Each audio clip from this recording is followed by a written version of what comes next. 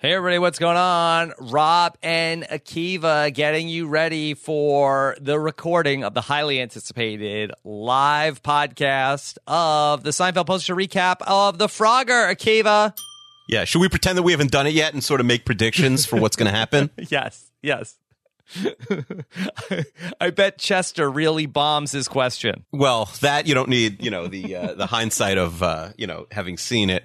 I guess my other predictions are like so many people come that we actually have to turn people away at the door. Yeah. Okay. We'll make that prediction also.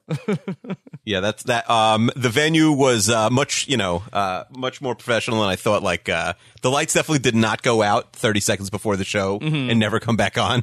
Right. Where we could barely see people in the audience when we were standing on stage. It wasn't that dark. All right. It was probably like 2/3 of the lights literally went out right before we started. It was mood lighting. It really set the... I think it ended up looking better. Yeah. But it was disconcerting because, like, had that been the outlets where our, like, equipment, the holes were supposed to be, we would have been out of luck because nobody... What happened was the lady who was running the event from the room side, like after it blew, she's like, yeah, I know where like the switches are, but I don't know how to do them. So like, does anybody know like anything about fixing, the outlet or whatever? Okay. And I looked around the room and it was like 11 other me's, like 12 hapless dudes just standing around, soaking wet from the rain. Like, there wasn't a lot of, like MacGyvers in the room. You were out at that point. I feel like you would have been, or Angie Const would have been like, at least you would have had a fighting chance at fixing the lights. But, our group, I think we settled on Zach Brooks, who maybe not like, a professional electrician. All right. Well, none of that matters to you fine people who are about to listen to the audio edition of the live taping of our Frogger podcast. Then we'll come back here to wrap it all up at the end of the live show. So enjoy.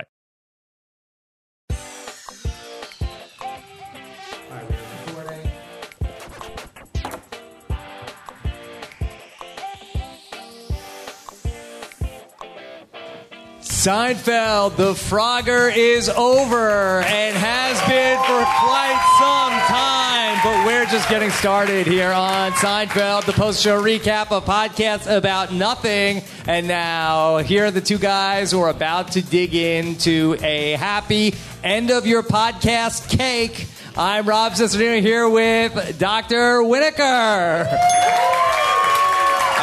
I didn't think that's what you were going to say. If you had told me when we started this in June 2014, that we'd end this like in the random second floor of like a 29th warehouse, Street, Manhattan, yeah. Like it's sort of like a church that ran out of money. I would have totally believed you. Very exciting.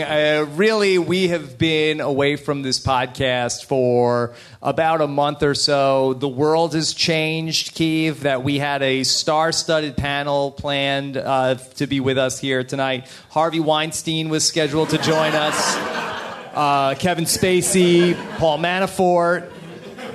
I do think that Harvey Weinstein. I think it would have been like too perfect and off-brand for us to have actually gotten Tom's Restaurant and like done the podcast there, which would have made sense, like at the actual Seinfeld restaurant. Yeah. So it's like it's better that we're here on the second floor. I mean, like this isn't we're a quiet room. Sure. It's not like people aren't like no, it's not raining on us yet or anything. Like we're that. Good. Okay. So very excited. First off, thanks so much to you guys who are here in person to join us. Really great crowd. Even women are here. Some amazing. Yeah. We're so excited about the people that are here tonight, Keith. Yes. No. Thanks to everyone. I'm sure the people who came, they're already regretting it, but they're stuck at this point. I think like we have some real luminaries here. Do you see anybody like notable? We have Alex Chester in the house. Yeah. Where are you, Chester? He's not here. He just left. We got Mike Bloom sitting in the first row. That's not bad. We got my friend Andrew. I went to elementary school, high school, and college with him, and he's still here. But I think more importantly, we should focus on who's not here. Why? Who's not here? Literally most of the world is not here. Yeah. No, well, I mean, we put out a page on Facebook, and we asked people to let us know if they're coming so we could get a solid head count for this. Yeah. And then, ultimately, they're all here. No, I think a lot of people are not here. Are you sure? Well, let's start with Facebook. So on Facebook, they have going and interested. And going means, like, I might come. And if you write interested, it means, like, I would rather die than come. But I want to be, like, polite and say that I might show up. So I think there was probably, like, 30 people who said interested, and we're probably over 30. But, yeah. Well, one person said they were interested and came. Why didn't you switch to going once you realized you were on the way? Like, what do you ruined my whole bit. And then, right, and of the going, some of them are not here. So I have a plan. Yes. The people who said they were gonna come, either like 6 months ago said, I'm gonna come, why don't you do the show, like, the night before Rob's, big show, Tuesday, November 7th, My or whatever other show. Your other show. Yeah. More people, but less important, I agree. Yes. So from those people, I'd say, some of them said they'd come and now they're not here, and I want to call some of them. Okay. And maybe yell at them. All right. We'll see if we can get some of them here. So if this is going to work, this is relying on some technology here. We're going to need the absolute quiet from the studio audience also, if it works. Oh, it's not going to work. It probably won't work. Most of the lights have blown since we got here 2 hours ago. If you look up, it was literally, these were all working when we got here. Okay. So who do you want to call first? All right. You tell me. This is... I got one number that's already saved on the computer. Call that number. Call that number. All right. Do you want to see if say this who works. this is? No, I don't know. I'm going to bring the laptop down on the ground to get it closer to where there's a microphone. I'd say 11-1 this works. 11-1. 9% Okay. chance. All right. So let's give this a shot. Okay, we're calling somebody who said they were coming, but then it is not here. Seeing if this works. For the people listening to the podcast, I am literally holding a microphone up to a laptop. We may not even release this as a podcast. Yeah. Who is this? It's Louise from Melbourne. Who's calling? Louise, this is Rob Sesternino and Akiva Winokur, and we're at a podcast with a bunch of people. Oh my God, you guys! I'm so glad you called. I'm here at George's Bar in Melbourne. Wondering if everyone's getting here. Oh, well, you missed a hell of a day, Louise. We went on the Kenny Kramer tour. We just got back from the dog pound. We adopted pets. It's crazy. Did you do the dog draft? We're in the middle. It's your pick, Louise. We're sending you a Cocker Spaniel to Melbourne. I'm very bummed I missed it, but miscommunication. I'm sat here with the original plan at George's Bar in Melbourne, waiting for you guys to show up. Why didn't you come, though? Realistically, how much would it have cost for you to fly here for one night from Australia? Give me a price range. What is it? I think when I came to New York for a week, it was $3,500. Okay, so you're saying you like $3,500 more than us. The price range you're putting on us is in the $2,000 range. Did Louise say she was coming? Yeah, we did the whole thing for Louise. With Spencer, then I would have come. Okay. All right, Louise, apologize to your kid that we made fun of redheads. I know you don't mean it. We don't mean it, all right? Anti-ginger. All right, Louise, thanks so much. All right. Okay, bye, Louise. Louise from Melbourne. Okay. Do one more? Why don't we get into the Seinfeld? I feel like that the audience. I guess that worked well. Yeah, I think it worked. It worked well. I think that maybe pushing our luck a second time. We've been pushing our luck to keep going. Okay, so we're going to talk about the episode of Seinfeld, The Frogger, the one episode that we did not get to talk about from the series. Why The Frogger? Why was that the one that you wanted to do for the live audience? I think so. The Frogger's the fourth to last episode, excluding the highlight clip shows. So the last episode I thought was just too rich and too much going on. It would be too disrespectful to, be in this church room and just talk about. There's like 60 scenes in the finale. We would have been here all night. Everyone would have been leaving even earlier than they're going to leave soon, and it wouldn't have worked. The second to last episode is the Puerto Rican Day / parade called Puerto Rican Day. We were supposed to do this on 110th Street. I felt like it would have been very inappropriate. Too close. And then the third to last episode is The Maid, which is just too forgettable and kind of lame. Okay. So the fourth last episode is pretty good. It's a classic. It's right there. Now, were you a big Frogger guy? Did you play that game a lot? No, I wasn't a Frogger guy. Yeah, okay. I thought that maybe, I know you hate video games now, you won't watch people play video games, but I thought that maybe growing up that was... it wasn't so big. Like, it wasn't like you go to the arcade and there was a lot of Mortal Kombat and Street Fighter, NBA Jam, NFL Blitz. I never saw Frogger growing up. Now, is the idea of a high score in Frogger that George says it's 10 years he's had this high score, GLC, is that at all plausible? Does anybody know how this works, Chester? Anybody? I mean, there was not one blackout in the city in 10 years? Right, that's a question that people ask. But I guess they had Mario's Pizza had a generator that it would go back up if it went bad. Yeah. Chester? No, I was going to say the same thing. Hospitals and Mario's Pizza. Generators at Mario's Pizza. Okay. Because I felt like that a big part of the plan that was never talked through is how did they get it unplugged from the wall and onto the battery without it turning off? I'm not sure. They don't show you that. We have an electrician here. No, we don't. Because the lights would work. The lights would work. She came out. It was very apropos. The lights flew when you left. Yeah. And she's like, does anybody know how to fix the holes? Yeah, the holes. How many of you guys watched the episode before you came tonight? This is about everybody. Raising your hand is great for a podcast, guys. Thank you. Everyone raised. But it's not for the audience. It's for us to know. Okay, but there's people listening at home also. Okay. How many people did not watch the episode Make Noise? Okay. Is that better? Okay, that's better. Okay. All right. So we'll do a little bit of a quicker talk through, and then I think we want to get to a lot of questions and hear from a lot of you guys who have been writing into the podcast, and that we're all together here in one room. This is weird having the people that, you guys would listen to this normally, but you're here right now. Yeah, that's how it works. Yeah. What were you expecting? It's weird. I mean, I'm usually just by myself in a room in my pajamas. But you've done live shows before. It's not like the first time you're doing it. This is much more intimate, though. It is. I feel like I know, we know most of the people here. Yeah. It's like a family that's only getting together once ever. They're like the way all families should get together. All right. So this episode kicks off with Elaine in her office, and suddenly they have a cake every 5 seconds at Peterman. Certainly a relatable situation, but we've never seen them have a cake before ever at Peterman. Right, and there's two Walters. It's Walter's birthday, and it's other Walter's last day. You haven't really done a lot of office, workplace working. I used to work in an office. Yeah, were there a lot of birthday cakes? I mean, I worked in a semi-small office, so it was about 15 to 20 people. But yeah, we had to have a birthday cake. But it's not a lot of birthdays. Worse It's than 1 the to 2 a month. Cake. Yeah, it would be. Well, if they came up.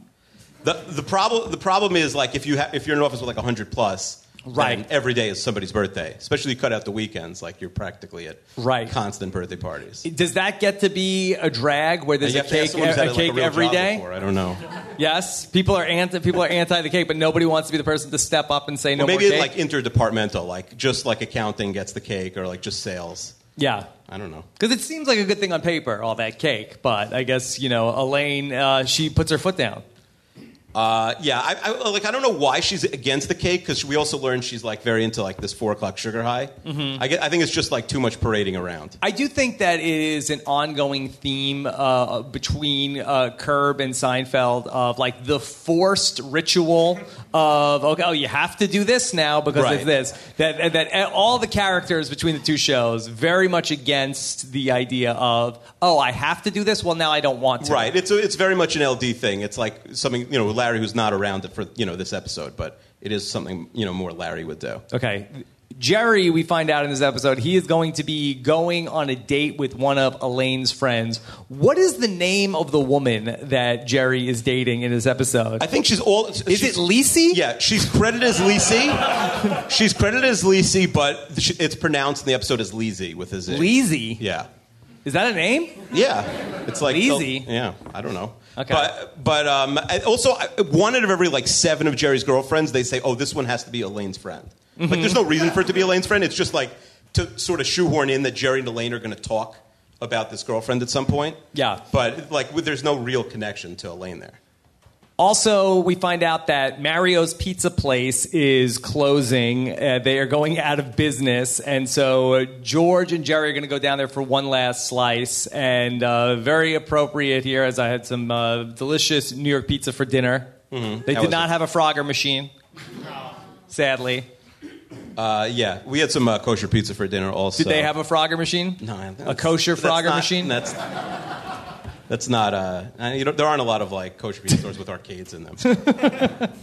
So Kramer comes in. This is a light Kramer episode. Yeah, he because in the deleted scenes he has a whole nother subplot that gets cut out. That's setting up that he is going to be on the long distance relationship with the woman in the next episode. Yes, but he like it also explains because in there's 4 deleted scenes that are like on the DVD, and one of them. He keeps like using the caution tape. So when he runs out in that last scene, spoiler alert, like there's a reason he ran out, but we don't see it. Like he's been using it the whole episode. That I did not get to see the deleted scenes. What did he use all the tape on? Oh, he there's just wasted a it? banana scene in the deleted scenes. It's crazy where he boxes this woman who he's trying to get. When you say he boxes, listen, I'm going to explain. Her apartment goes out into the street. He puts yellow caution tape around it on all sides, and it goes all the way, leads to another block into a restaurant where she's forced to go into because she can't go under the tape, I guess. Mm-hmm. It's insane. And it's the craziest scene in the history of the show if they air it. Like she goes into the restaurant, but now that like there's only one way to get out of that building, within like a minute, there's 30 more people just filing into the restaurant. But she sits down, doesn't say like, hey, you're the guy who was spying on me in the bathroom, which is a previous deleted scene, and like should be creeped out by him. Just like sits down and starts drinking wine with him. Because we never see that woman in the long distance relationship, no, it's right? like but an we see her here? Woman. Yeah. Okay. All right. I'll have to go back and take a look crazy. at that. It's like the strangest scene in the whole series if they air it. So Kramer, he has the police tape, and he's very excited about that. He mentions that there is a serial killer on the loose. His name they're calling him the Lopper. Yeah, it is a great name for a serial killer. Yeah. It's not so scary, though. Like, I would go out at night if the Lopper was running around. It's like the Son of Sam or something as much. What would be the scariest serial killer for you? That's a good one. I like if Aaron Judge was a serial killer. So, all right. That there's some other rejected names for the Lopper. Hedzo. Yeah, I like Hedzo. The Denogonizer. Yeah, that's good. The Denogonizer. And then I don't really understand the last one. What does he say? That Kramer wants to call him son of dad. It's kind of a catch-all. Yeah, not buying that one. I do like the Denogonizer, but it's too unserious. But what's really crazy about the scene also is Elaine and Jerry say, how come we haven't heard about this serial killer? And Kramer says, oh, because the police department hasn't picked a name out for him yet. What does that even mean? Like the papers can't report it because he doesn't have a nickname yet? Like that, they took that as face value and like nobody says anything about it. It doesn't really make any sense. Right. It's almost like I thought that they were going to go along the lines of like Kramer's conspiracy theory of like, oh, the government doesn't want you to know about this, that type of thing. But yeah, it's that the media hasn't, the name hasn't caught on yet. And right. That's they really, need to pick a name and then they'll like the tabloids will run with it on like the 30, like headless murders that have happened in New York City. We never get an answer on who the Lopper was. We know who it is, and it's probably not, Slippery Pete or Shlomo, but Shlomo might be. Yeah, it could be. Those guys, like, they did want to start like a criminal enterprise. Right, they are very into like he was almost like against not stealing, so it's possible it was him. Okay, so at Mario's Pizza, they do not remember George and Kramer. Mario does not, and they are on their way out of business. Yeah, I've been back by my parents this week, and I went to like my old like high school Chinese restaurant, and it was like equally depressing as Mario's Pizza. Did they remember you? No, the food was inedible, and now and I wonder was it inedible back then, and we were just like it was like $5 for like General Chow, and we were so excited, because we were like ninth graders, didn't have money, or Like, has it slipped over time, or was it always abominable? And like we just didn't realize because we were stupid. Did you like Mario? Like the actor? Yeah, the yeah. guy. I think he's good. I think he's like a solid like curmudgeonly guy. I think every restaurant needs like a mean person at the helm. I liked when they ordered the pizza and then he's like, "Oh, that'll save us." That was a good line. That was a funny line. Yeah. And then when he serves them, it's like, "Here you go, you pea brains." All right, so we see Frogger, GLC. George is the champion of Frogger. He had that one special day, the right amount of grease on the controller. Perfect amount of Mountain Dew and mozzarella. Yes. So does this seem out of character for you that George Costanza was the champion of Frogger? No, I think it's very in character. I think he's good at almost nothing, but it's not so crazy that he would just have one random skill that he'd be good at. Because he never talked about this accomplishment. Well, he also before. forgot about it. That's kind of crazy also. Like, that's the only thing I would think about today if I had it. Like, he literally has spent... First of all, 10 years ago, they weren't in high school. This is their high school haunt. Like, yeah. Do they always make these, like, pilgrimage like trips back to Mario's Pizza? Because 10 years ago, they were, like, 28. Maybe they had, like, their 10-year reunion. They went to Mario's Pizza? Yeah. That's not bad. Yeah. Mario's Pizza is it reminds me a little bit of the Max. It's like a dirtier The Max. And Dustin Diamond went there, so it's pretty dirty.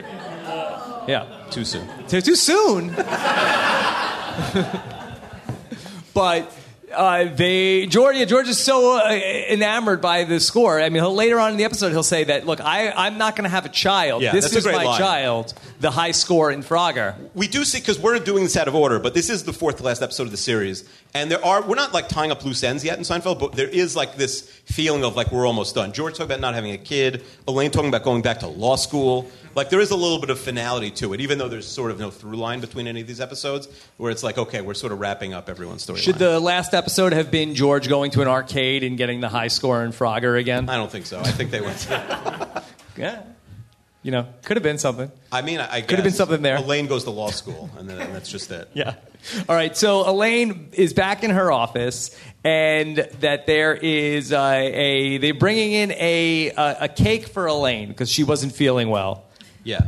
The one day, I don't know, in my kid's school, I think they have a rule. It's like if a kid's out for 3 days, then like there's a kid whose job it is to call, or maybe 2 days a kid's job it is to call, and then like the third day the teacher calls. I feel like the one day out from work sick, it's a little excessive to have a cake. Yeah, the Get Well cake. Can you sing the Get Well Soon song? Get well soon. We hope you do get well, or something like that. Something like that, yeah.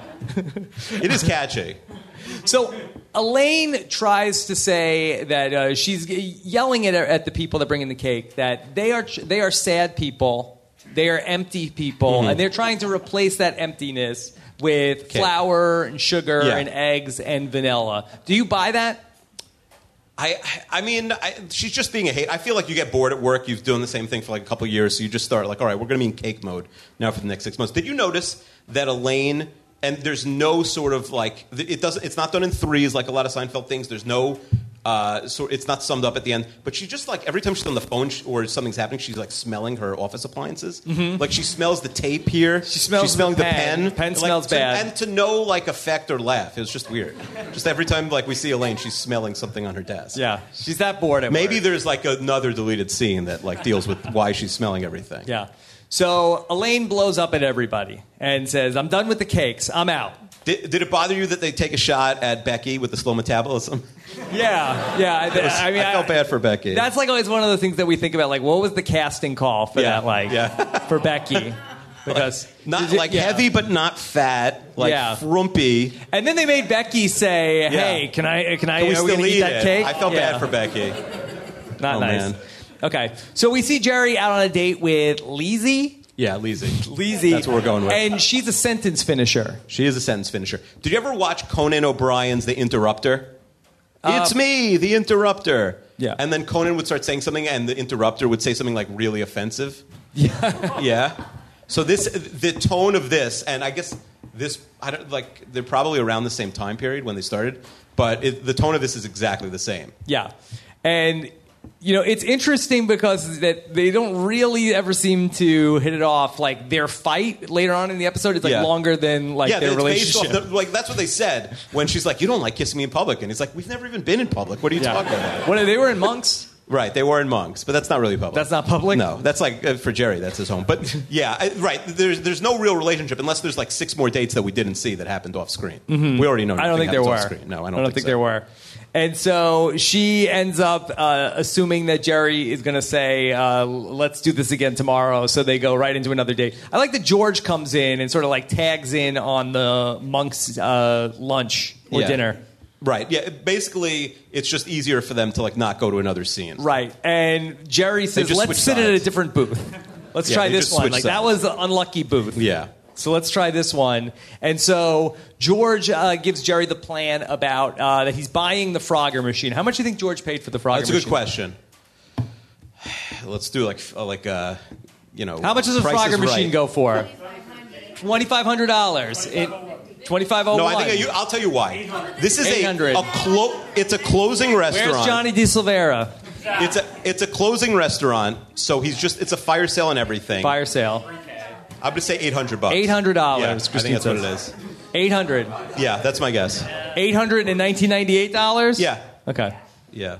It can't right. be too much because then George would keep talking about how much money it was. Right. All right. So the question that Jerry asks is, okay, so what are you going to do? Because once you unplug the machine, then all the scores are going to be erased. Now, do we know, is that actually how this works? Like there's no like memory chip to it? You're asking the wrong guy. I'm like the guy who every week you have to like, all right, Rob, Okay, I'm gonna yes, put my headphones in Chester, again. he's on $995. Yeah, but that's in 2017 dollars. Yeah. About give or take. Yeah. Or maybe it's Okay. depreciated. It's older. I don't know. So are you telling me that Mario keeps the Frogger machine running all night long every night? Well, I mean, I don't think that it really. If you unplug it once, the scores necessarily go out. I'm not sure how this works. Then what's the problem here? I don't know. Because the premise of the episode is once Yeah. you unplug it All once, right, I'll go back to the other side. all of the, like, again, Why is it? How much money do you think it costs to like run? I mean, there are arcades. The arcades shut all of their machines every night, and they have like hundreds of arcades. yeah, I don't know how it works. Yeah, Like, so I'm going to say yes. Is there- it so unbelievable that Mario just doesn't shut one game every is night? it like your coffee maker where it's like my coffee maker is off, but it's plugged in and the clock still works? Okay, I'm going to say yes. Okay. Because I have nothing else here. Maybe it could be like that. Okay. George is frustrated. This is like almost like he's like, why does there always have to be a thing? Right. Why can't life be easy for me? Like I have literally nothing except the Frogger thing I forgot about until 10 minutes ago. Right. Okay.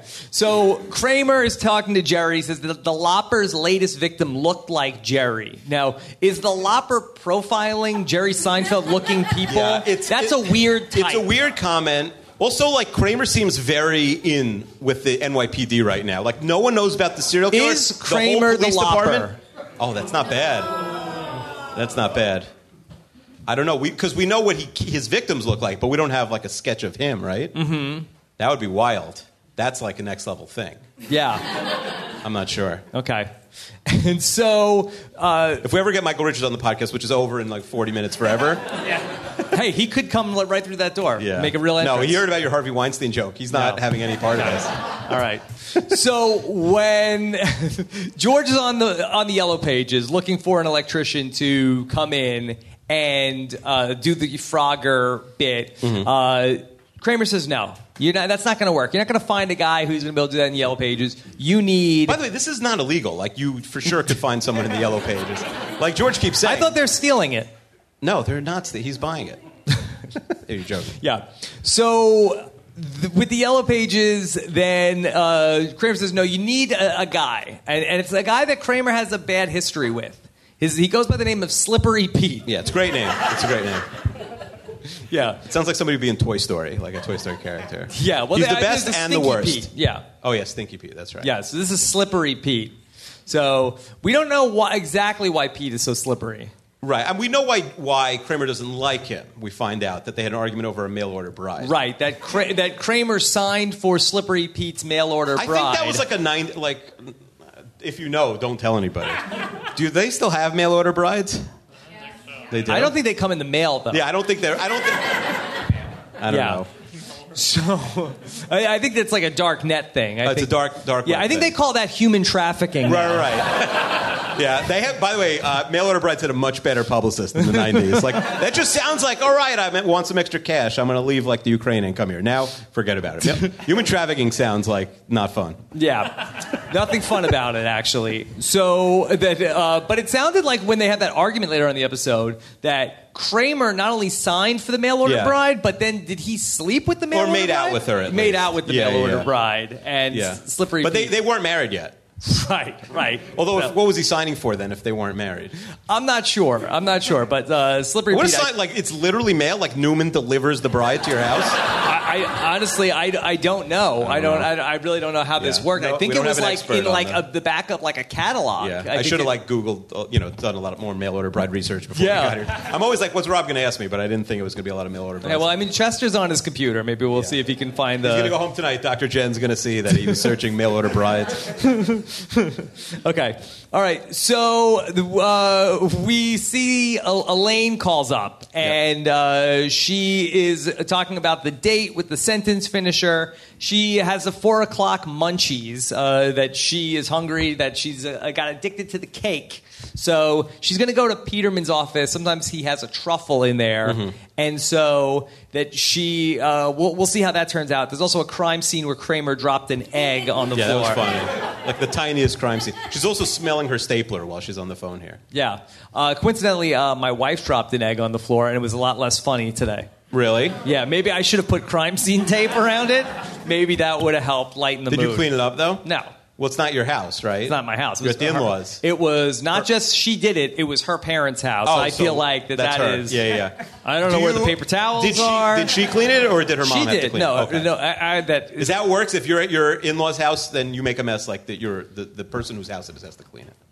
That's how it should be. Okay. Yeah, that's how it should be. All right. So Elaine goes to Peterman's fridge. Now, did Peterman always have this mini fridge? I don't know. The office looks a little different this time. I'm not sure. Okay. So inside this mini fridge, she finds a piece of cake. Now, is this even a thing, antique cake? I think it's a thing. You think it's a thing? I don't think there's an antique cake appraiser, but I feel like I don't think that's a real job. I No. do think. The cake What won't would it, keep. would it melt? Like, what would happen to it? It wouldn't be edible, but yeah. Clearly it wouldn't be edible, but I think it would just mold or something. The cake would get moldy. If we were really like playing the long game, we would have put a piece of cake in the freezer during our first episode. That's right. and brought it That's out right. now. But people like freeze their wedding cake and then eat it. So you could freeze it. I don't think you could keep it refrigerated for 70 years.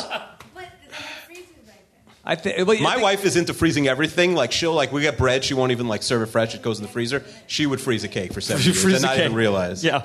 Okay. So Peterman comes in, and I like that he says to Elaine, Elaine, can you keep a secret? And she's like, no, I can't. And he tells her anyway that he just got this cake, $29,000 piece of cake. Well, that, by the way, Sotheby's is making good bank there. There must be 8 pieces of cake, and they're selling each one separately. Mm-hmm. That's not a bad deal. Smart. Okay, so Jerry is on a date with Lizzie, and he finds out that she lives near Riverside Park. Where is that? Oh, West Side. West Side, okay. Yeah. And so Jerry's like, oh, no, we can't go there. Let's go back to my place.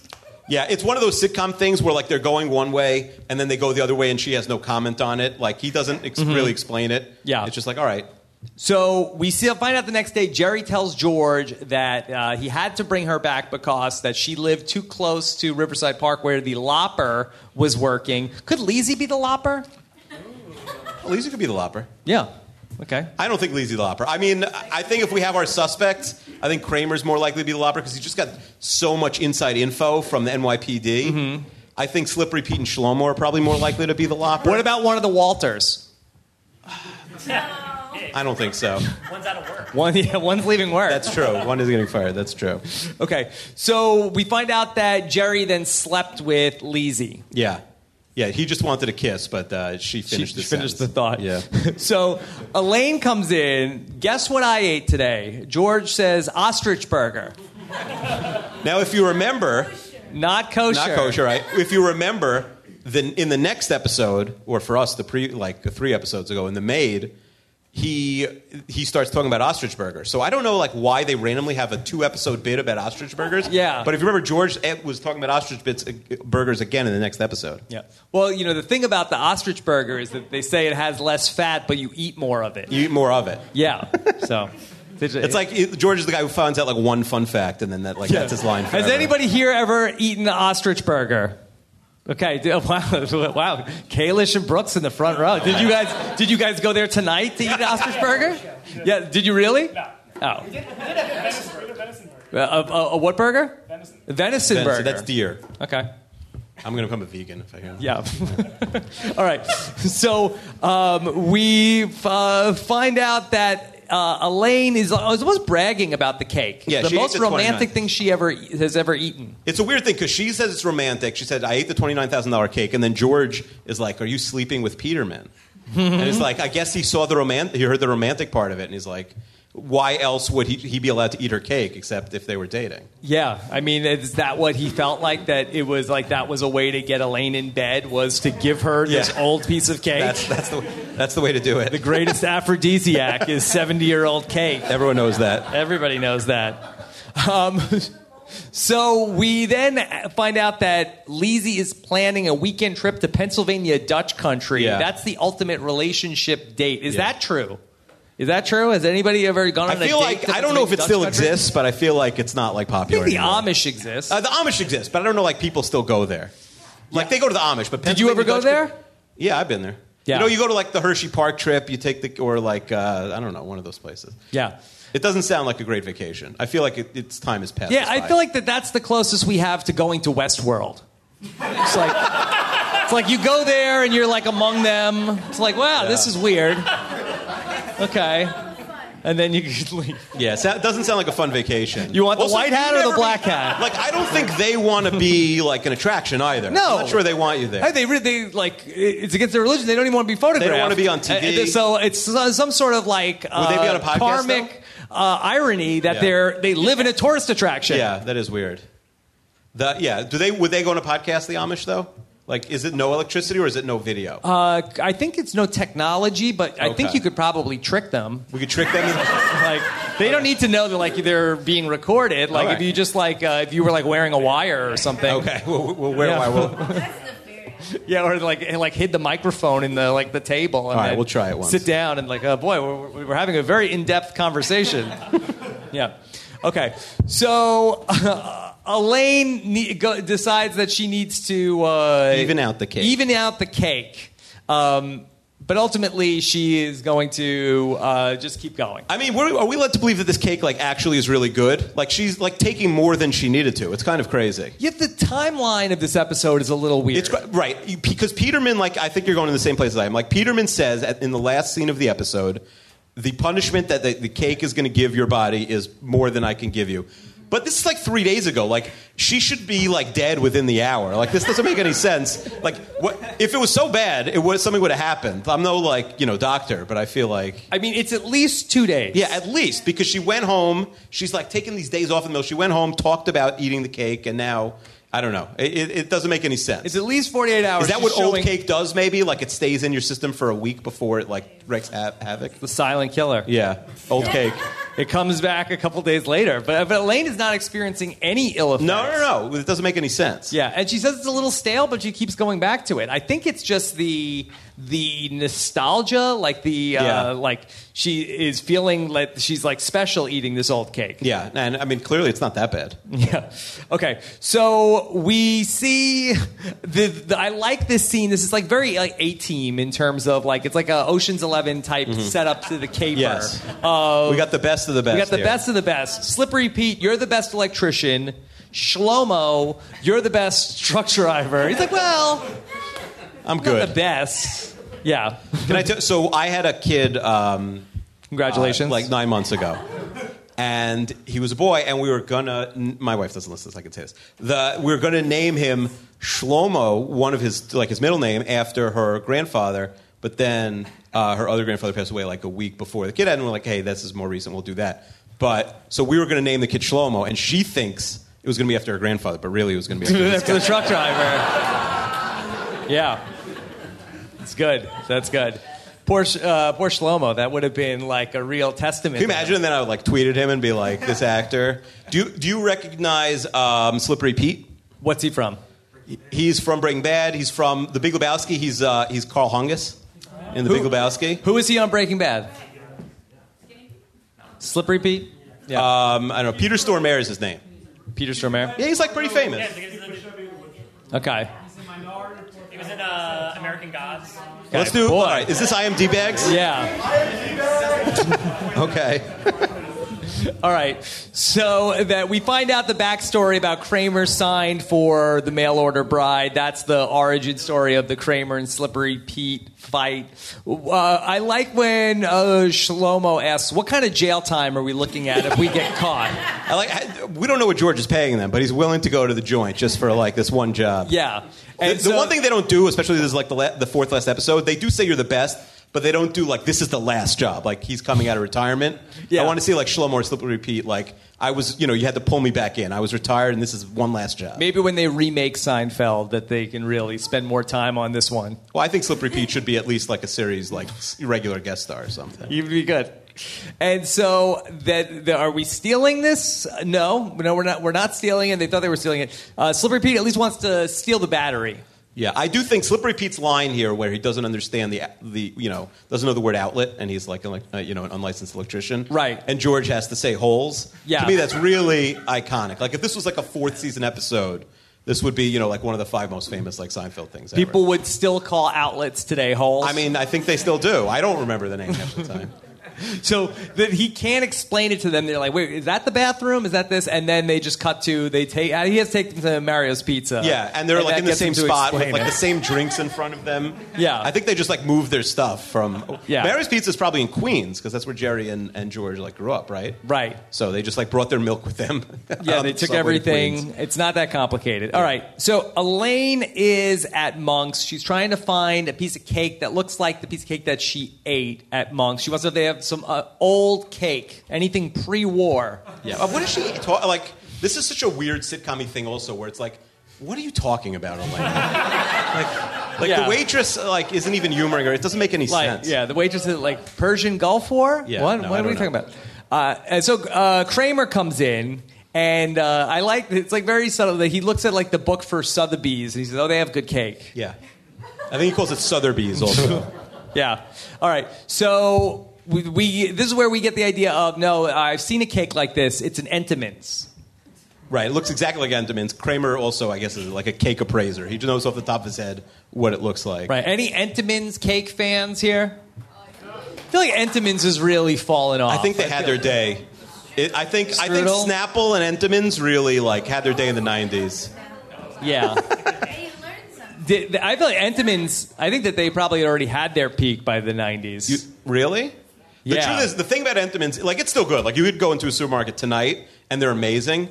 But I feel like as nutrition facts, like, as we became, like, more health conscious, like, every piece of that stuff, they have, like, the raspberry one with the swirl. Mm-hmm. That's, like, 8 million grams of fat in, like, one bite. Yeah. Like, nutrition facts murdered the Entenmann's company. Right, right.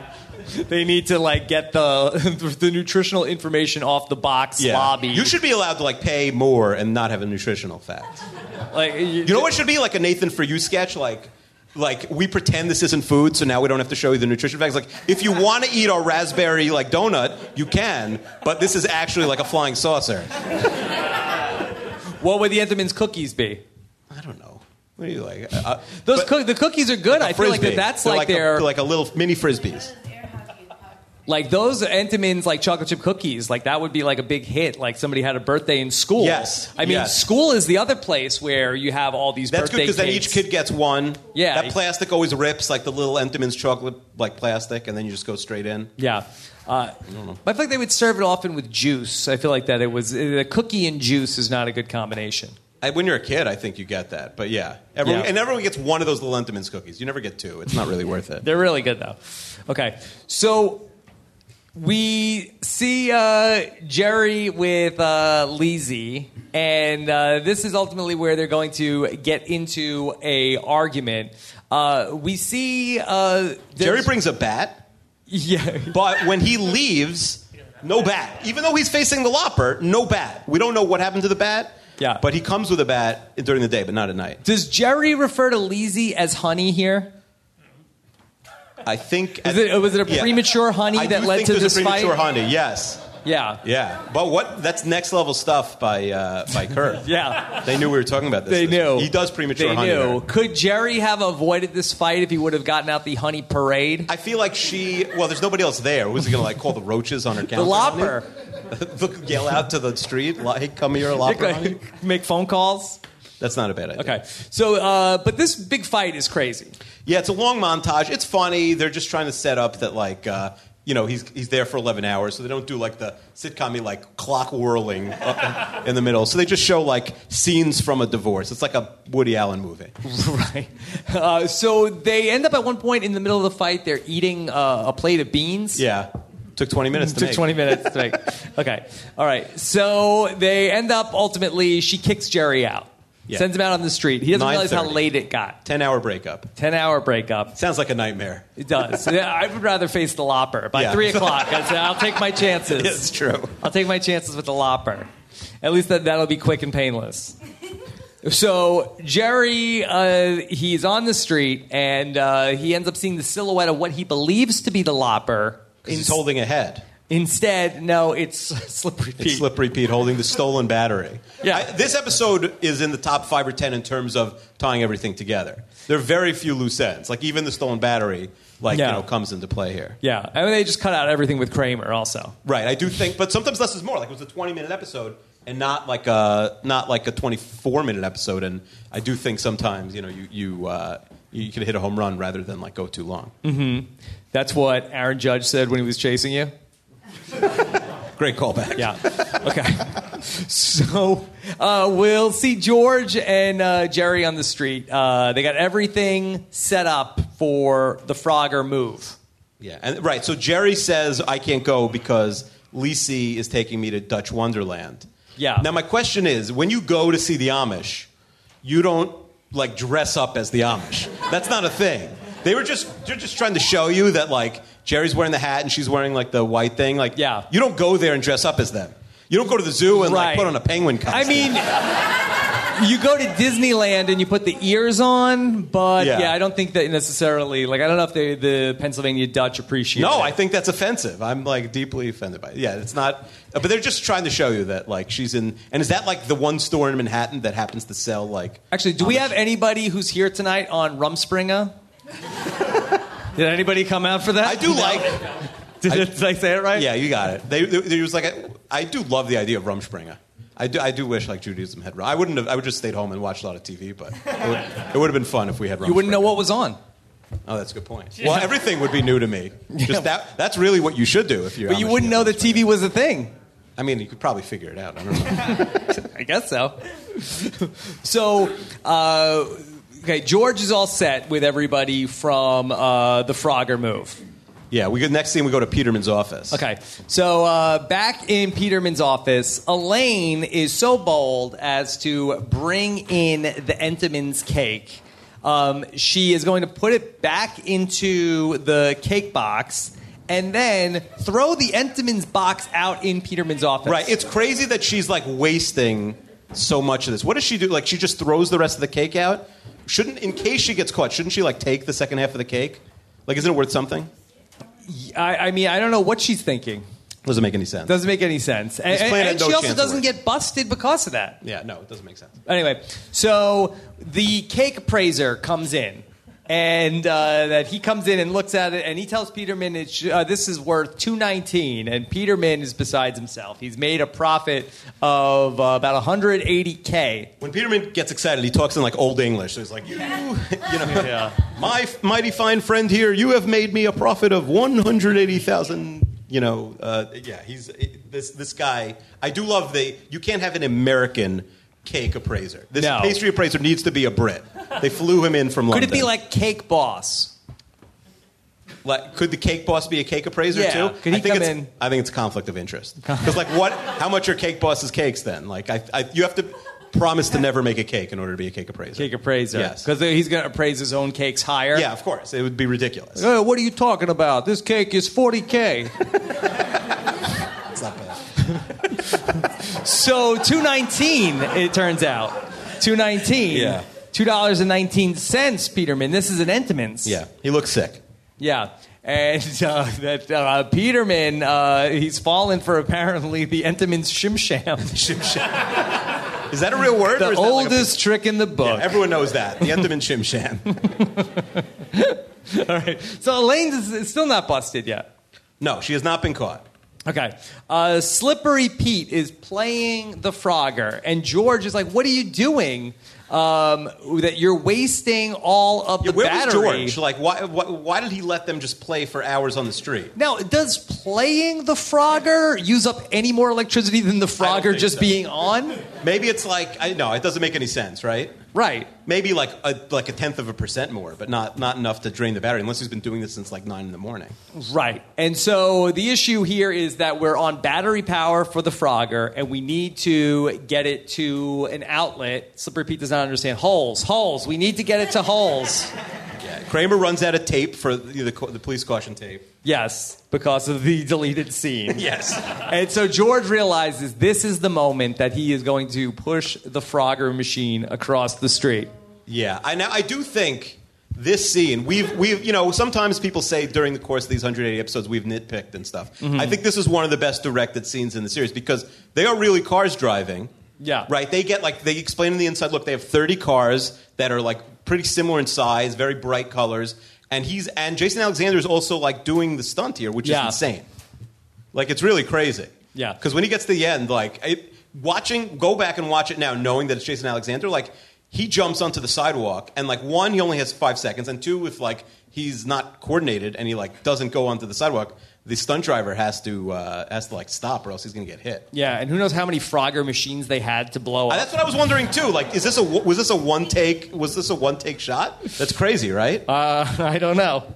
But they also do a really good job with the sound effects here. Yes. Of everything. So very, very funny. Holds up. Yeah, oh no, definitely. It's great. It's definitely one of the best directed scenes of the whole series. Okay. And then the truck blows up the Frogger. Game over. Game over. Yeah. Now, let me posit that this should have been the last scene, I think. I think we find out Elaine, because this is so iconic, the episode's called The Frogger. I think we find out in the last scene, he says, I bring out the videotape, Elaine, you got busted, eating the old cake. And then we end here. I think that's like an all-time classic. But that was a tag. I know it's a tag, but like, we're not stupid. We're watching through the tag. We gotta see what's on next at 8:30. I think it's fine. Okay. I mean, it's a nitpick, but I do think like it's so great you almost want to end there. Yeah, unless you do like one of those things where you just like have like the credits rolling over like a still of right. And they've done that. I also think it's the shortest episode of like the whole series. It's like 20 minutes flat, basically. Yeah, well, they cut out all the Kramer stuff. That's true. Yeah. Okay, so we see the tag, and this is where Peterman is getting. He gets to the bottom of what's going on. He has security camera footage of Elaine dancing with the cake, which was bizarre. Which is bizarre because she's a good dancer all of a sudden. When did she take lessons? She can slow dance. She can slow dance. I know, but it's crazy. She's good. She's got some rhythm. She's got moves. It makes no sense. Yeah. And so she is caught on video, and Peterman then he passes down that actually the punishment that you are going to incur will be worse than anything I could give you. How great do you think it was for Peterman to like when he saw that footage? Like how many times do you think he rewound it and watched Elaine dancing without anybody without knowing that she was watching? Yeah, I mean I think that was probably a thrill. I just feel like that the loss of $30,000 probably mitigated it. That's true. Have you ever watched security tape? Nothing like of note. Like I feel like that there's like things on YouTube and stuff like that. One time when I was abroad for the year, a kid had his passport stolen when he was about to fly out. So he like needed it within like the hour that like this taxi was coming, and the school asked me to go through the tape while everyone looked. They went through like the dumpster, and like they went in all the rooms. They had assumed that like a new cleaning crew that wasn't the normal cleaning crew had taken it was a knapsack with a passport in it. So I started looking. I'm like, oh, this is going to be like, because even if he misses a flight, like I'm going to have to go through, and it's like 8 hours on like 4 different cameras. Like, how did I get like? I'm not getting paid for this. Like, how did I get? There's like some rabbi came in, like asked me to like check the security tape. Like, I was like, this is going to be like the most boring like 32 hours. Was of my it life. boring? And so I start watching. Within 5 minutes, they found the passport in the garbage. Oh. The and I never saw it. They like figured out where to find it after. But like she went through like looked for the money, the cleaning lady, and then like saw I guess that it was like kind of too important to steal, and then just tossed the whole knapsack in the dumpster. Mm-hmm. So like the guy. So then I'm watching on like the cameras Open and in shut the office. case. They're like dancing in the dumpster because they found the passport and he could get on the plane. They were all like celebrating in the dumpster like 8 guys. It was really funny. All right, so Akiva, Yes. let's give letter grades out to all of the storylines in this episode. All right, let's do it. All right, Jerry and Lizzie and the Lopper. Yeah, I mean, if you're throwing in the Lopper, if you're giving them credit for the Lopper, which Kramer gets at least partial credit for because he's really the only one that knows it exists, and the more I think about it, maybe he is the Lopper. I give it a B+. I think in terms of girlfriends, I think Lizzie she doesn't have a lot of like defined character traits in this episode. Did she ever go on to be in anything else? No. Lizzie? Guess how many followers she has on Twitter? I just checked. 7. 60. Oh, okay. Pretty close. What's it called? She's fine.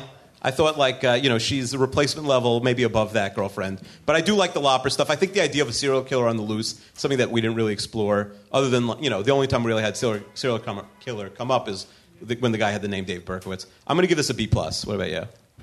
I'll give it a B. I feel like that Lizzie as a character was not very strong. Well, so what's her name? I need like a better name. Lizzie. Right. So I feel like that.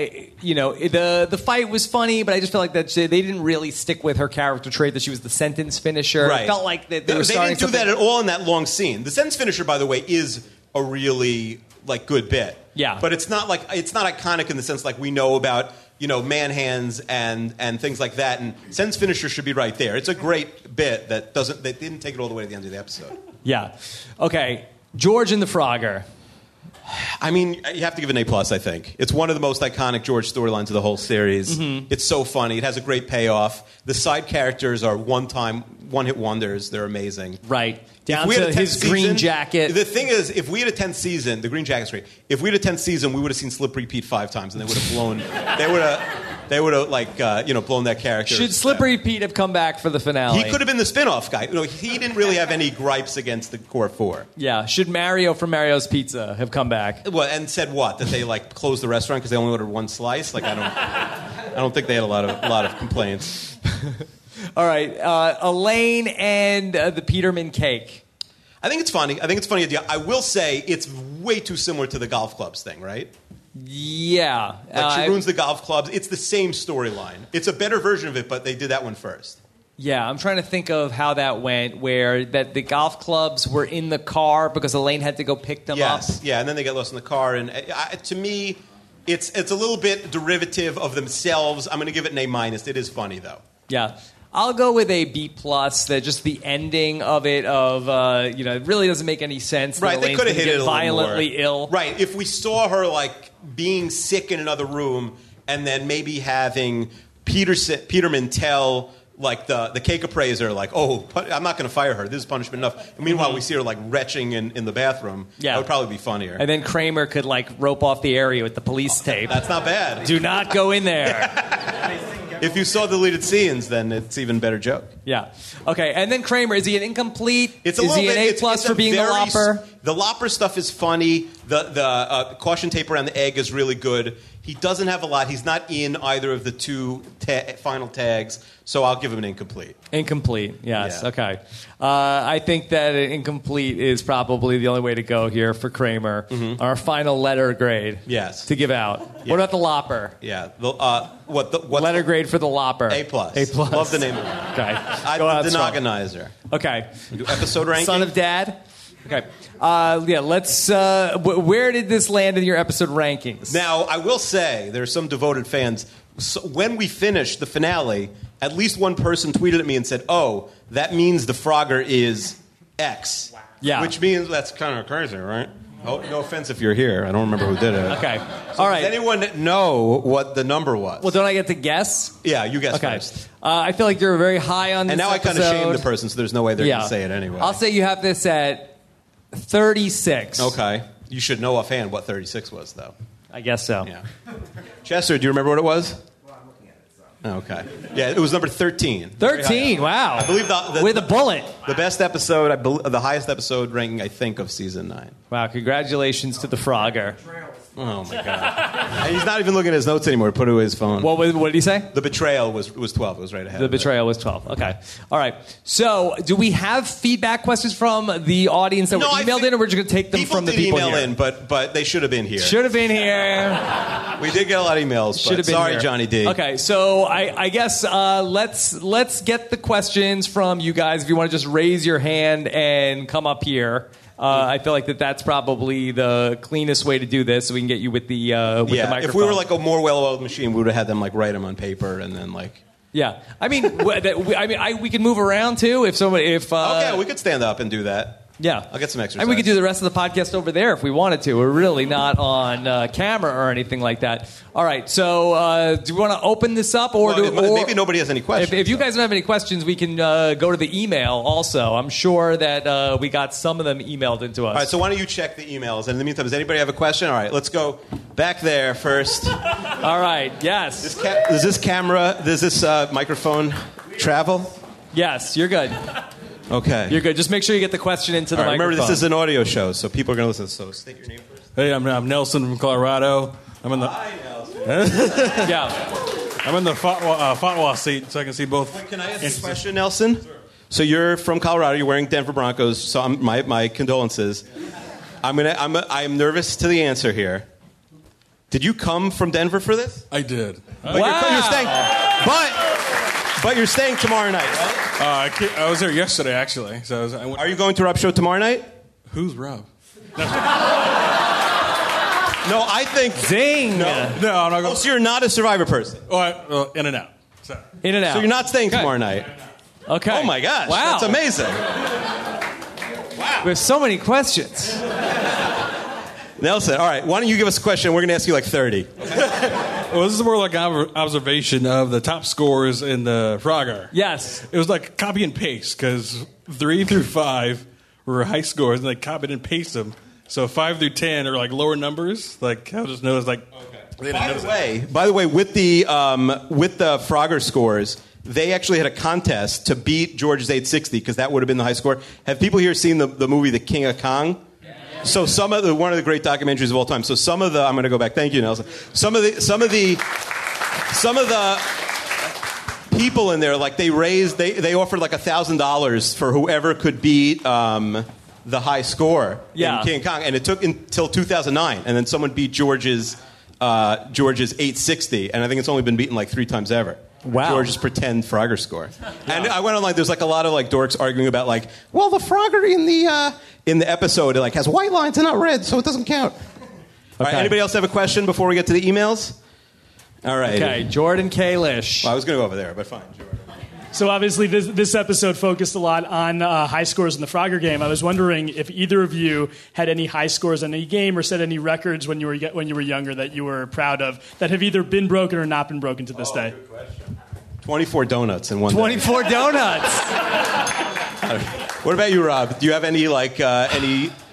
I think I did like 27 podcasts in a week one time. You did. Yeah. You did. No, I mean... That might be a record. Yeah, nothing I can think of off the top of my head as a kid. They're probably bad. Some of our records talk about. Some of our records are like bad records, too. Yeah, like what? No, I'm just saying like things we wouldn't be proud of. Yeah. I don't know. All right. Okay, we got another question here. If you're wearing a Jets hat, you automatically get that. All right. What's your name? Especially this season. Joey from Connecticut. Okay.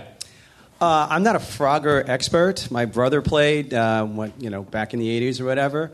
But every time I watch this episode, I'm kind of frustrated because I'm pretty sure when George is trying to maneuver through the street, that there is a moment there where he has a path to get over there, and then he backs out. Yeah. Am I right? Like Am I right? Game film where it's like, you see this right there? The offensive line, they opened up the hole. Do you know what the problem with the thing is? The sidewalk. Once he gets the Frogger, he needs a second person to push it up, or else he's never going to get it up anyway. Ramp, right. It's a big problem. All right, anybody else? Questions? Back there? Okay. Oh, I think I know who we got here. We got a long-time emailer. Yes, Millennial Max. Millennial Max. All right, so on Thursday, I'm doing a presentation on Must See TV, Thursday night Must See TV. Presentation for what? Like your family? No, for school. Oh, because you're a millennial. You're like still in. You're not even really a millennial. You're like the next. I might be technically Gen Z. Sick brag. Okay. I don't know. I'm 19. No, I go to NYU, so I have to do this presentation. Another brag. You're smart. Okay.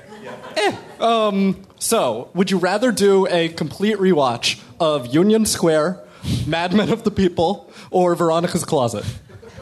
We watched those. Give us an episode count. Will you give us an episode count? One of them got canceled after like 2 weeks, Max. Why would we? None of them. Do you actually have to do that? I watched like the pilot of all. Don't do that. What do they teach you in colleges? Have some crazy class now. You had a question, right? Okay. I'm Mindy from Riverside Park. Okay. I was wondering if you think Entenmann's likes this product placement. Did they pay for this as an Entenmann's? Was Entenmann's... I don't think that there was anything appreciably bad about Entenmann's. Yeah, no, Entenmann's wasn't like the sponsor of the Lopper. They just, Right. And there's nothing that that Entenmann's was mistaken for a $29,000 piece of cake. Right. So it's almost like... but Entenmann's, it's so good. You would think that you could pull off an Entenmann's shim sham on somebody. I do think with the residuals of like the Entenmann's or the Snapple or whatever, I do think that's like millions. You could get like Darren Rovell to it's millions of dollars of like free advertising. Even the couple of mentions of Entenmann's, they're at the end of the aisle in the dairy case. Right, right. I think even negative mentions probably ultimately, unless it's like really horrific, are probably a net win for your unless company. it changes the perception of the brand. Sure, yeah. In the mind of the consumer. We got another question here. I think that's a Mets hat. Hey, it's Season 9 emailer Jared Jerome. Yes. How you doing, guys? Nice to meet you. Okay, so first of all, I think we're letting them get off the hook a little too much here with these completely Season 9 implausible scenarios here. Okay. Elaine is loving a 70-year-old cake. Mm-hmm. I think she loved a 70-year-old guy at one point in the series. Good one. And then...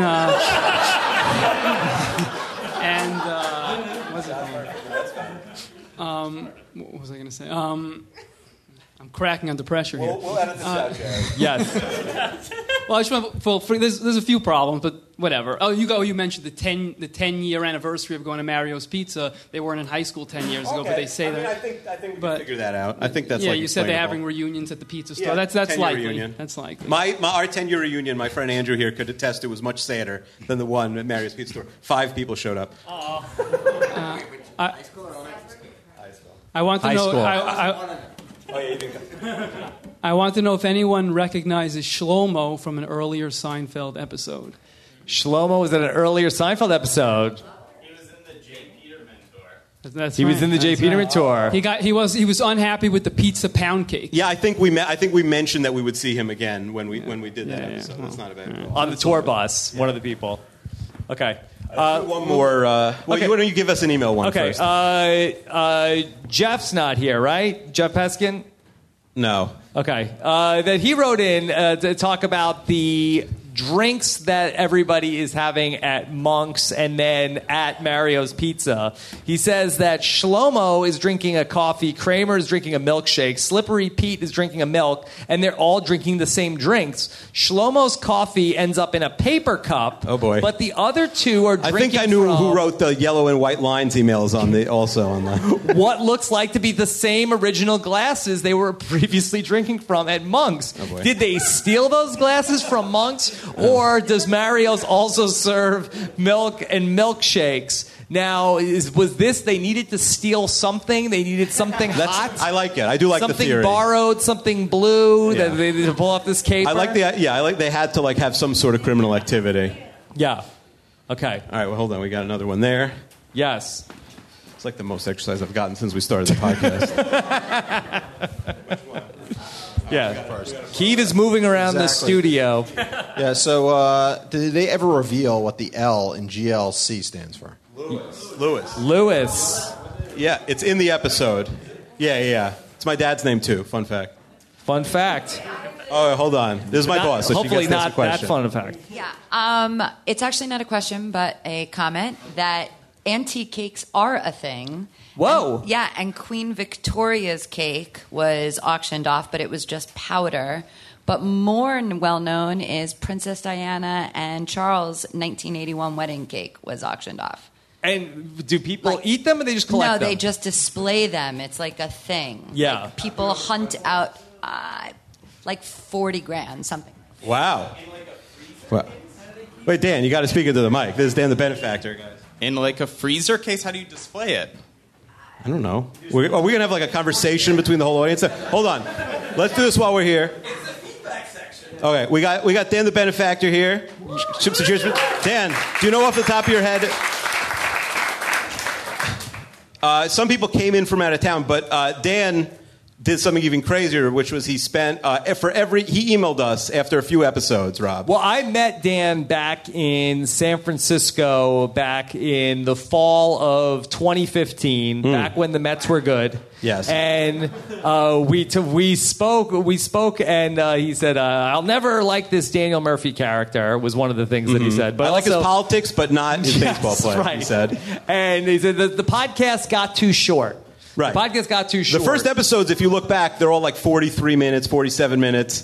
And Rob, after every one, would be like, all right, we could cut that down next time to 30. Yeah. He'd say to me every time. It's like, but then they got longer, and then I think at some point they got shorter in 2015. They started dipping towards an hour. So he came to you and said, the podcasts have gotten too short. They need to be longer, the Seinfeld podcast. We were in conversation. I said, I have a problem with the podcast. It's about the length. And you said, I know. Everybody's telling me they're too long. And I was like, no. Not they're long enough. Too short. Too short. So I said, I will donate to charity for every minute you have over 70 minutes. Yes. And then you said it was 60. Well, we got gypped. 70. Wow. And you said the condition was if they were shorter than that, though, you had to take the money away from charity. Yes. Never happened once again after that. Not. And, I was prepared for this, so I made the final donation today. And here you can see.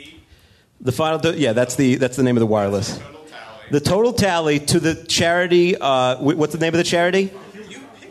Okay, but it changed names. The charity changed names after I picked it. It's Jerry Seinfeld's wife's charity, and the amount of money Dan gave for 9 seasons of minutes of podcasting is $2,452. Wow. Now, and that was just in the last 2 years, right? That was like from... Right, but we would take some back in the first few seasons. Why? Did you go back and then the times that we were under 70 minutes? No, he didn't retroactively give us money. That's weird. Okay, no. Right. Well, I don't think so. There weren't that many short ones. That we went to the Human Fund. Is that right? Yeah. By the way, I've never gotten any bill. This could just be Dan looking for some glory. I don't know. Yeah, Dan. Thank you very much. Outstanding work. All right. Should we do one more? Keep going. I mean, keep going. Anybody else have a question? Okay. I believe this is Christine. Yes. She once binged the show in 3 days, all 100 episodes. No. Yes. Entenmann's cake or Pepperidge Farm cookies on curb? Yeah, okay. Entenmann's cake or Pepperidge Farm cookies. Keith, do you want to weigh in on this? I mean, there's so many different varieties. The Pepperidge Farm always bothered me. So it goes from the top to the bottom. It was not really made to be food. You know what I mean? It's like you open the Pepperidge Farm from the top. Maybe they took your idea of that. It's too hard to eat. You got to stick your whole hand in the Pepperidge Farm. You never know if there's one cookie left or 4. Sometimes you go and it's like, oh, I finished them. They have the 2 separate things. So I'm an Entenmann's guy. Yeah. Okay. I do hate cake, but that's not cake. That's like a cookie. All right, let's go. Amir, you got something for us, right? Now we're going to the regulars here. Rob, nice to meet you. Nice to meet you, Amir. A few of the things I wrote in were covered, so I'm just going to go with this theory about Kramer being the Lopper, which I love. Okay. Now, to his motivation, do you think he's thinking back to season 4 when he was arrested for being a serial killer, and now he's teaching the man a lesson? You thought I was capable of that, now I've turned, and now I'm going to be what you thought I was. He's flipped, yeah. They put the idea. He definitely can't be accused that they can't try him again for being a serial killer. Yeah, you get one shot. Double Jeopardy to Revenge of the Jeopardy. That's right. Yeah. All right, we got a special. Is this the last one? Because this is how we normally end. Huna Alexander Chester with the email. All right, so you guys covered most of my nitpicks about this episode. I just have 3. So first of all, I like Chester. Literally, is the only person here with his own like computer with notes while he's talking. Like he's like glowing from the laptop. So like he's about to tell a scary story. Well, one of the things I did, I was very excited. The lights are broken. Akiva having completed his rankings. As everybody knows, I rank everything. So I had ranked all the episodes in accumulated rankings from Vanity Fair and Vulture, and a number of listeners who sent in. Paul Elliott, who's not here. I by the way, Chester like sent me this info yesterday on GChat, and I said, yeah, this is not for the live show because it's too boring. No, so I'm not. So I was going to. I'm not doing it because we just literally, as we're recording, I got another listener sent me his list. So I'm bringing that in. So we have Jared Jerome, who I haven't met, but nice to meet you.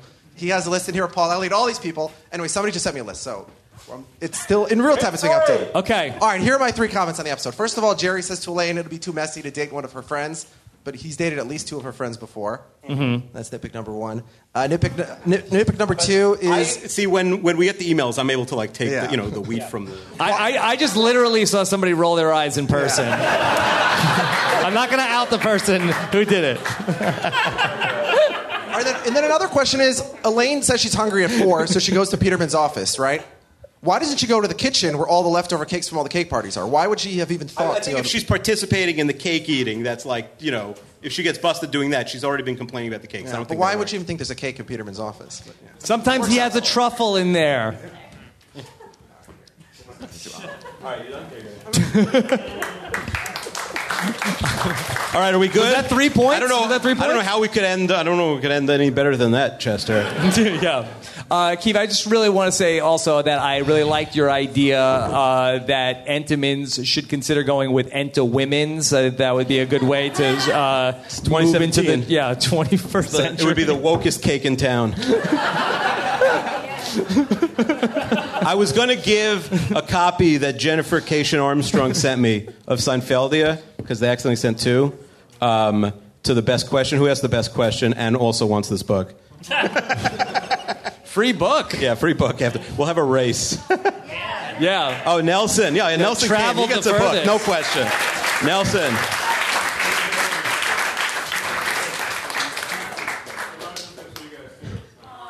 Oh, wait. What?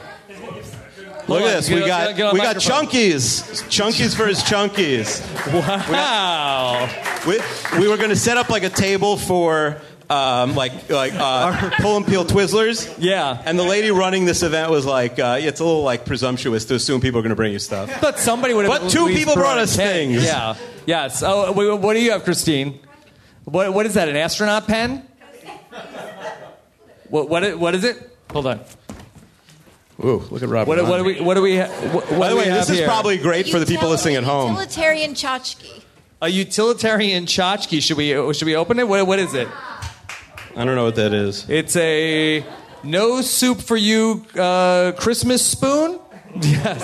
Oh, Hanukkah. Hanukkah spoon. Thank you, Christine. A Hanukkah spoon. Thank you very much. Okay. All right, so, what else we got, Rob? Yeah, what do we do? Are we out of material? I mean, some would say we were out of material in November of 2015, but we kept going. Yeah. Is there anything else you guys want to get into while you're here? Or are you guys like, all right, let me out of here. You guys want to talk about like politics or something for a few minutes? Town hall meeting. Yeah. Yeah. No. Dan? Is the that's meter right. Running? No. The clock is running. Yeah. Someone, could you do a Patton Oswalt filibuster and just keep the meter going? When does round 2 start? When do we go back and revisit this, Keith? I think we need to take time. How about this? Yeah. I'm going to make you commit to it on air. At some point, not the whole thing, at some point in the next year, we have to, because we did the Curb podcast, you get sick of me, we'll take a break. We have to go back and do the 5 Seinfeld Curb episodes. The 5 we could do it in one episode. Okay. It's not even 5 full episodes. Okay. Because that's like canonical Seinfeld. I would be happy to do it. Let's schedule it though for like the Survivor off season. Okay, sure. And then next summer. Yeah, do it at a time when there's not a lot of other stuff going on. That would be great. That'd be perfect. All right. So don't delete the Seinfeld feed from your don't delete iTunes. It. Any Curb questions? Anything with the ongoing? I think I don't know. I think we're good. Okay. All right. Well, we got one more thing to say, I think. What is it? After 180 episodes, am I the George or the Kramer? You started the first episode by wondering you're definitely not a Kramer. Oh, thank you. Yeah. Am I the Elaine? Elaine? Yeah. No, I would say that definitely you have proven over time to be the George. That you mean that as a compliment, but I feel like that's deeply insulting. I mean, that you're not like a wacky guy who's like running around like... No, I did run around tonight, though. You did run around tonight. So that was good. Are you the Newman? Amir. Yeah. That's not nice. Okay. All right. Well, thanks so much again to Scott St. Pierre, who edited. While on the one hand, Dan the Benefactor donated money to a good cause for every minute we went over an hour and 10 minutes. Scott St. Pierre gnashed his teeth as the podcast droned on and on and on. Bigger week, huge week for the St. Pierres. This is true. His cousin, Georges, won the UFC title on Saturday night. And even better, he doesn't have to do this editing anymore after this episode. What a week. What a week. Thank you guys so much for listening to all this nonsense. Coming out here. This was fantastic. Really fun to get to do this in person. Can't wait to play with my new pet that I got today in the draft. Yeah, fun to put some faces to names also. Come say hi afterwards. Okay. And is there anything else? I think we're good. This was a fun run. Okay. That's... What's that? Hashtag. Oh, yeah. Okay, let's get some suggestions from the audience. I haven't written anything down. We got one back there. Hashtag who's Rob. Okay. I like that one. What is it? Dirty Max. Well, we don't want to start any podcast fights. Oh, yeah, that's true. Yeah, don't want Dirty Max. Yeah. Kramer the Lopper. Okay. Enter Women's after. Enter Women's is good. That's good. Not going to beat that. Okay. Enter Women's. And we should get some, they should like... we'll pitch it to them. We have some free time. We'll go in there. Okay, picture it. Enter Women's. I like the tagline, like the wokest cake in 2017. It's pretty good. It's pretty good. Not going to beat that. We may as well just walk off on a high note. Thank you, guys. Thank you, everyone. Take care, everybody. Have a good one. Bye. Bye. Wow, what a show, Keeve. What a show. Yeah, I will never listen back to that. More so than I famously never listen to any of my podcasts, but I feel like the live show in particular. Let me ask you, do you do this? Do you ever do a show, maybe an important show, and afterwards, like every 20 minutes, think of something else you should have said that would have been funny and sort of kick yourself? Yeah, that'll happen from time to time. When I started the show, I used to do that. Then, like, we did so many of these. I stopped dwelling on it, after a while. And maybe if I go on your main podcast, which has a lot more listeners, once in a while now, I'll think, definitely when I first started going on your main show, but like, I'll think of something, oh man, I meant to say that, or that would have been really funny. Mm-hmm. But it doesn't really eat at me. But the live show, there was definitely a few things that I wish we would have got to. But once those bright lights turn on, or in our case, like the dark house lights don't go on anymore, it's hard to really remember everything. Like, I had my notes for episode in front of me, but it's hard to get to everything. You don't know how it's going to go. Yeah. Well, I got the sense from you that you wanted to wrap up the show. Like, I was really getting like the sort of like a wrap it up signal from you. Well, I think like the truth is we normally do we've plenty of times we've gone close to 2 hours. I think sitting in person, a lot of people said to me afterwards, it's a lot different because normally I'm like doing the dishes or I'm driving while I listen to you guys. I don't think people were really getting restless, but I don't think they were bored. I think they were about to be. Like, I think we were 5 minutes away from maybe like the hour and a half point for like a no intermission live show. I feel like people would have started having restless legs. So you feel like that you had a good feel. You weren't gonna Grady Little this thing. Well, I mean, I didn't. By the way, I didn't stop because I thought it was getting boring. I stopped because we had nothing left to say. Yeah, like we literally finished the show. I also think, not to throw shade at the audience, but like when we do audience questions every week, when we do a mailbag, even our regulars who are in every week, the Johnny DeSilveras and the Amirs, they send in 5 questions and we use like 2 of them. Yeah. So it's hard to everyone asked one question, but especially on the fly, like everyone there is also nervous who's asking a question because they're doing it in front of a live audience, which I'm sure they never do either. So it's probably nerve-wracking for them. So I think the question portion maybe could have gone better. I don't know if the answer in the future is like to suss out the questions beforehand and have people sort of write them in and then call on them. But,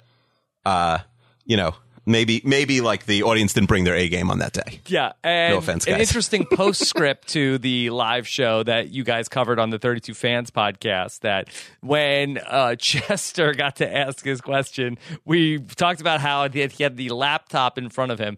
We found out that he was actually doing something other than giving his undivided attention to the Seinfeld recap. Yeah, real disappointment because he was with us, Chester, Amir, Johnny, Craig from Vancouver, those 4 guys really with us from day one.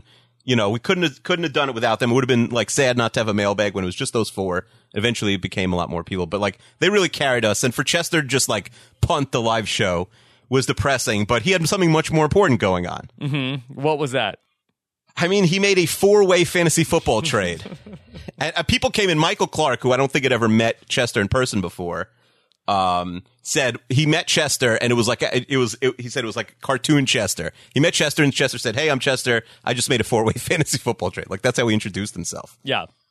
Legendary intro from Chester. Yeah, and he was like glowing. Like the room, as we said, was really dark, but Chester had a laptop in front of his face, and I thought he was like he had notes in front of him. Right. But then Amir asks his question, hands Chester the mic, and Chester just totally tanks. And that wasn't a joke about the eye roll from hell. Kaya sent him back to the Stone Age with that eye roll. That's like 20 years of watching reality TV and like documentary shows where you like to like look at the camera and like make that contact. Okay, so you said that you had some things that you forgot to get to in the finale. So I had a few ideas that I really came in with no notes other than what I normally have, which is, I've never planned like a bit or a joke, maybe once or twice in 180 episodes. I had a couple ideas that sort of I discarded in the few weeks beforehand.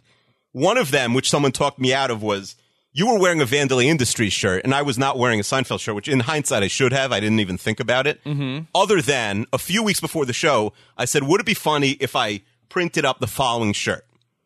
And so the shirt it's a Seinfeld logo on the front of the t-shirt. But instead of Seinfeld, it says fun facts. Mm-hmm. And then the back of the t-shirt says Len Lesser / Uncle Leo, December 3rd, 1922 to February 16th, 2011. And like Barney Martin, Mr. Seinfeld, March 3rd, 1923 to March 21st, 2005. Ian Abercrombie, Mr. Pitt, September 11th, 1934 to January 26th, 2012. And Ruthie Cohen, January 28th, 1930 to August 23rd, 2008. Mm-hmm. What do you think if I had worn that t-shirt? Would it have gotten a laugh? Would you have appreciated it? Would it have been tasteless? I think it would have been tricky because I think then people would have had to have seen your shirt from the back as well. Yeah. So I think it would look maybe a little too cute. And would you have laughed though? Because you would have seen it sitting next to me. Yeah, I would have been impressed at the dedication it would have taken to make it happen. Yeah, I was really going to do it, and someone said, just say at the show what you would have done. But I forgot to even do that. Mm-hmm. Okay. What else? Oh, so we also, I did think of one bit which we tried, which I think, if we had maybe more of a luck with the tech, would have worked a little better. But the idea for the bit that you heard was basically we were going to call 3 listeners who said they were going to come or were hoping to come but didn't come. So the first one, we spoke to Louise. And, I think like you do that one quickly, say like, how come you didn't come from Australia? Then we were going to call Lindsay from Canada, Mm-hmm. Staying on the farm in Canada. She couldn't come. By the way, no, other than Andrew, who was helping run the event, nobody from Canada came. Where these Canadians? You give them a live show. Canadians? For the whole, your bigger show the next night. I did not see a lot of Canadians. Yeah, because but the Seinfeld show had 0. We went to Sean Toronto in the spring. You went to Toronto, and you know what? Now they don't come anymore. They think, ooh, Rob's going to come to us. Yeah. I say cancel the Toronto trip. Say we want 100 Torontonians to come to the next New York Know-It-Alls before you guys get your own show. Yeah. Because our listeners are like, think about it. They're like half Canadian. Yep. Lindsay and Johnny and Craig, all these people, they're all Canadians. Complacency. No shows. They did get complacent. They got their own. They're too cool for school now that they have their own Rob live shows. Mm-hmm. So I was going to yell at Lindsay about that, and then I was going to denounce my 1/4 Canadian citizenship because none of them came. Yeah. And then, but I think we scrapped the bit. You smartly scrapped that bit after it was hard to hear Louise. Right. I felt like that I didn't know how much the audience really had attention span wise for multiple phone calls. I agree. No, you definitely made the right call. But I think if, if we had 100% confidence in the technology, I think the Lindsay thing would have been funny. Then I thought of something after. My original bit was my oldest friend, Andrew, told me he wasn't going to come. So I was going to call him and break up with him. I thought that would be funny. Like my oldest friend. But then he decided to come. So I thought, would it be funny if we called another listener, Amanda Rabinowitz, who's like a psychologist who like canceled, I think, a day or two before, and asked her like what's wrong with us to like analyze us since she's a psychologist. Right. Like after listening to us for 180 episodes. Like we should have done that now. All those would be good ideas for this, but I think for the live show, I think that's I agree. It's I think too ambitious. I agree. Yeah. And so another thing I had, speaking of Andrew, so my oldest friend Andrew, I was going through the crowd and I saw my friend Andrew, and then my other friend Andrew, who never wrote in but is a loyal listener, brought a new girlfriend to the show. Whoa. And I was going to say to you, I thought of this, and then I was about to say it to you, and I looked around and I didn't see him. And he told me afterwards he showed up like 5 minutes late. This was the first thing we discussed when we were like shouting out who was there. But I was going to say to you, Andrew brought a new girlfriend. We were going to discuss maybe like if the Seinfeld show was more of a place where you bring a girlfriend if you're planning on breaking up with her rather than, right? I feel like this is like, sorry, it's over. Yeah. When you bring Although your if he date does to the live podcast taping. And like, not even she's this never listened to the podcast. Any podcast. Never listened to the podcast. Yeah. Probably never watched Seinfeld before. I think she said she hadn't, but he made her watch The Frogger earlier that day. Mm-hmm. But if he does marry her, then I feel like we have an interesting relationship because like the first time she ever met me, I was performing on stage. She probably has this like incorrect impression of me that I'm like some big, I'm somebody. Yeah. Okay. Well, although it's bad for my friend that she came over to me afterwards and said, "Wow, you look and sound exactly like my boyfriend." So if she thinks that I look like her boyfriend, then my friend Andrew's in trouble. Okay. So it may not be a long-lasting relationship, is what you're saying. Yeah, it's probably over by now. I haven't asked him. Mm-hmm. Okay. All right. Keith, is there anything else that you have in this? One more thing that I thought of just now. We got an email like a month ago from a listener saying, I work at Fox News. Yes. And I'm planning on, coming. Yes. And this is a person who wrote in a bunch of times. And I want to cover the show for Fox News. Yes. Like I want to write an article for the website. Interview us. We never met, even though I didn't correct him, but we had in fact met before the show. But he said like, it would be a cool thing. It's, the show is so old and the fact that people are still doing this. And Fox News canceled on us. Never heard from him again. I don't even know if he was there.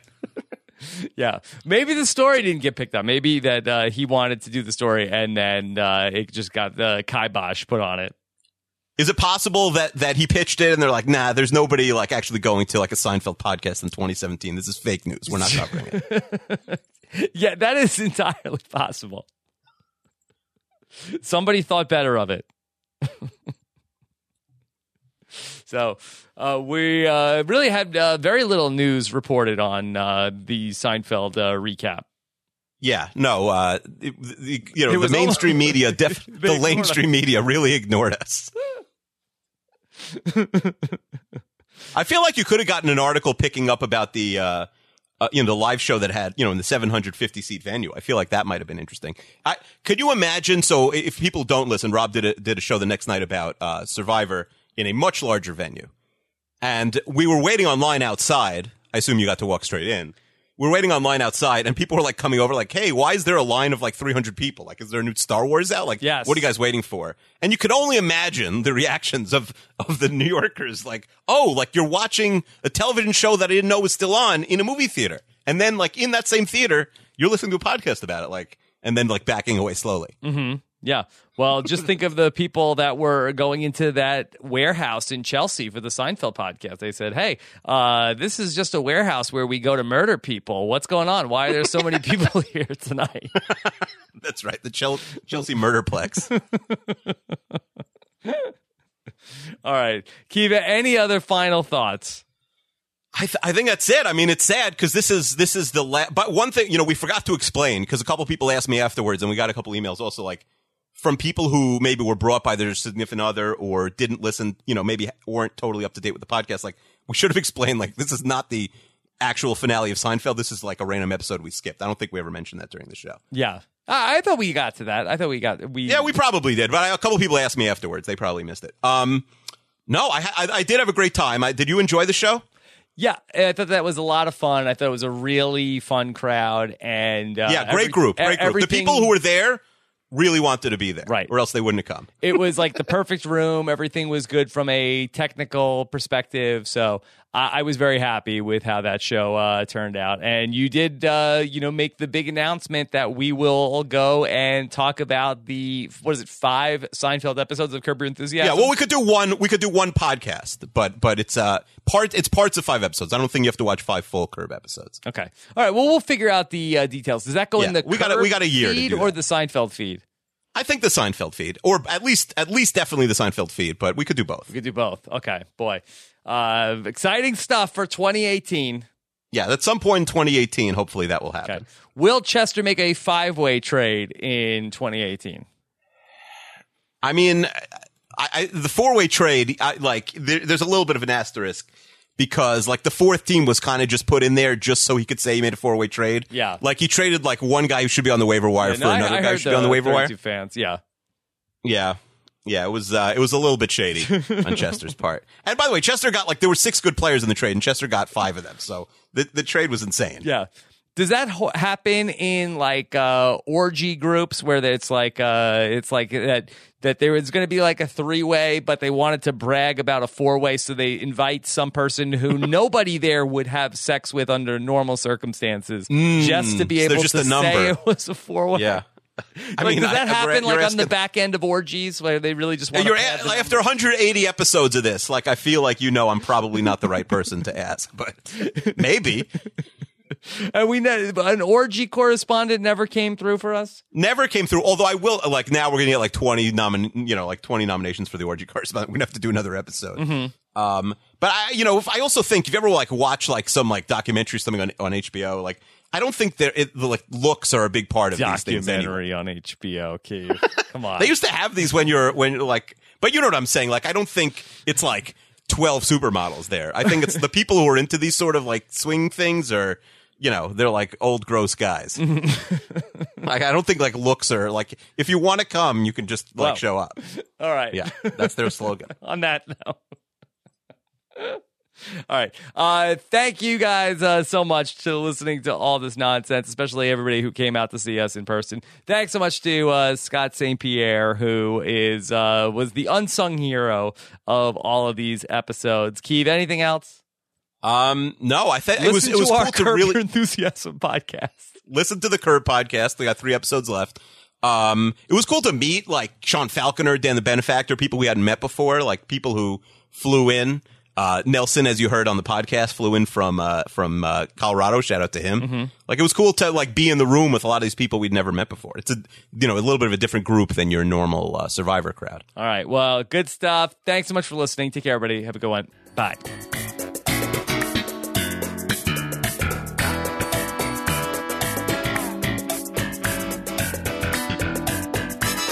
Okay, we're back one more time. That there was something that Akiva forgot that was from the Stuff We Forgot epilogue. Keith, what did you forget to say in the last part?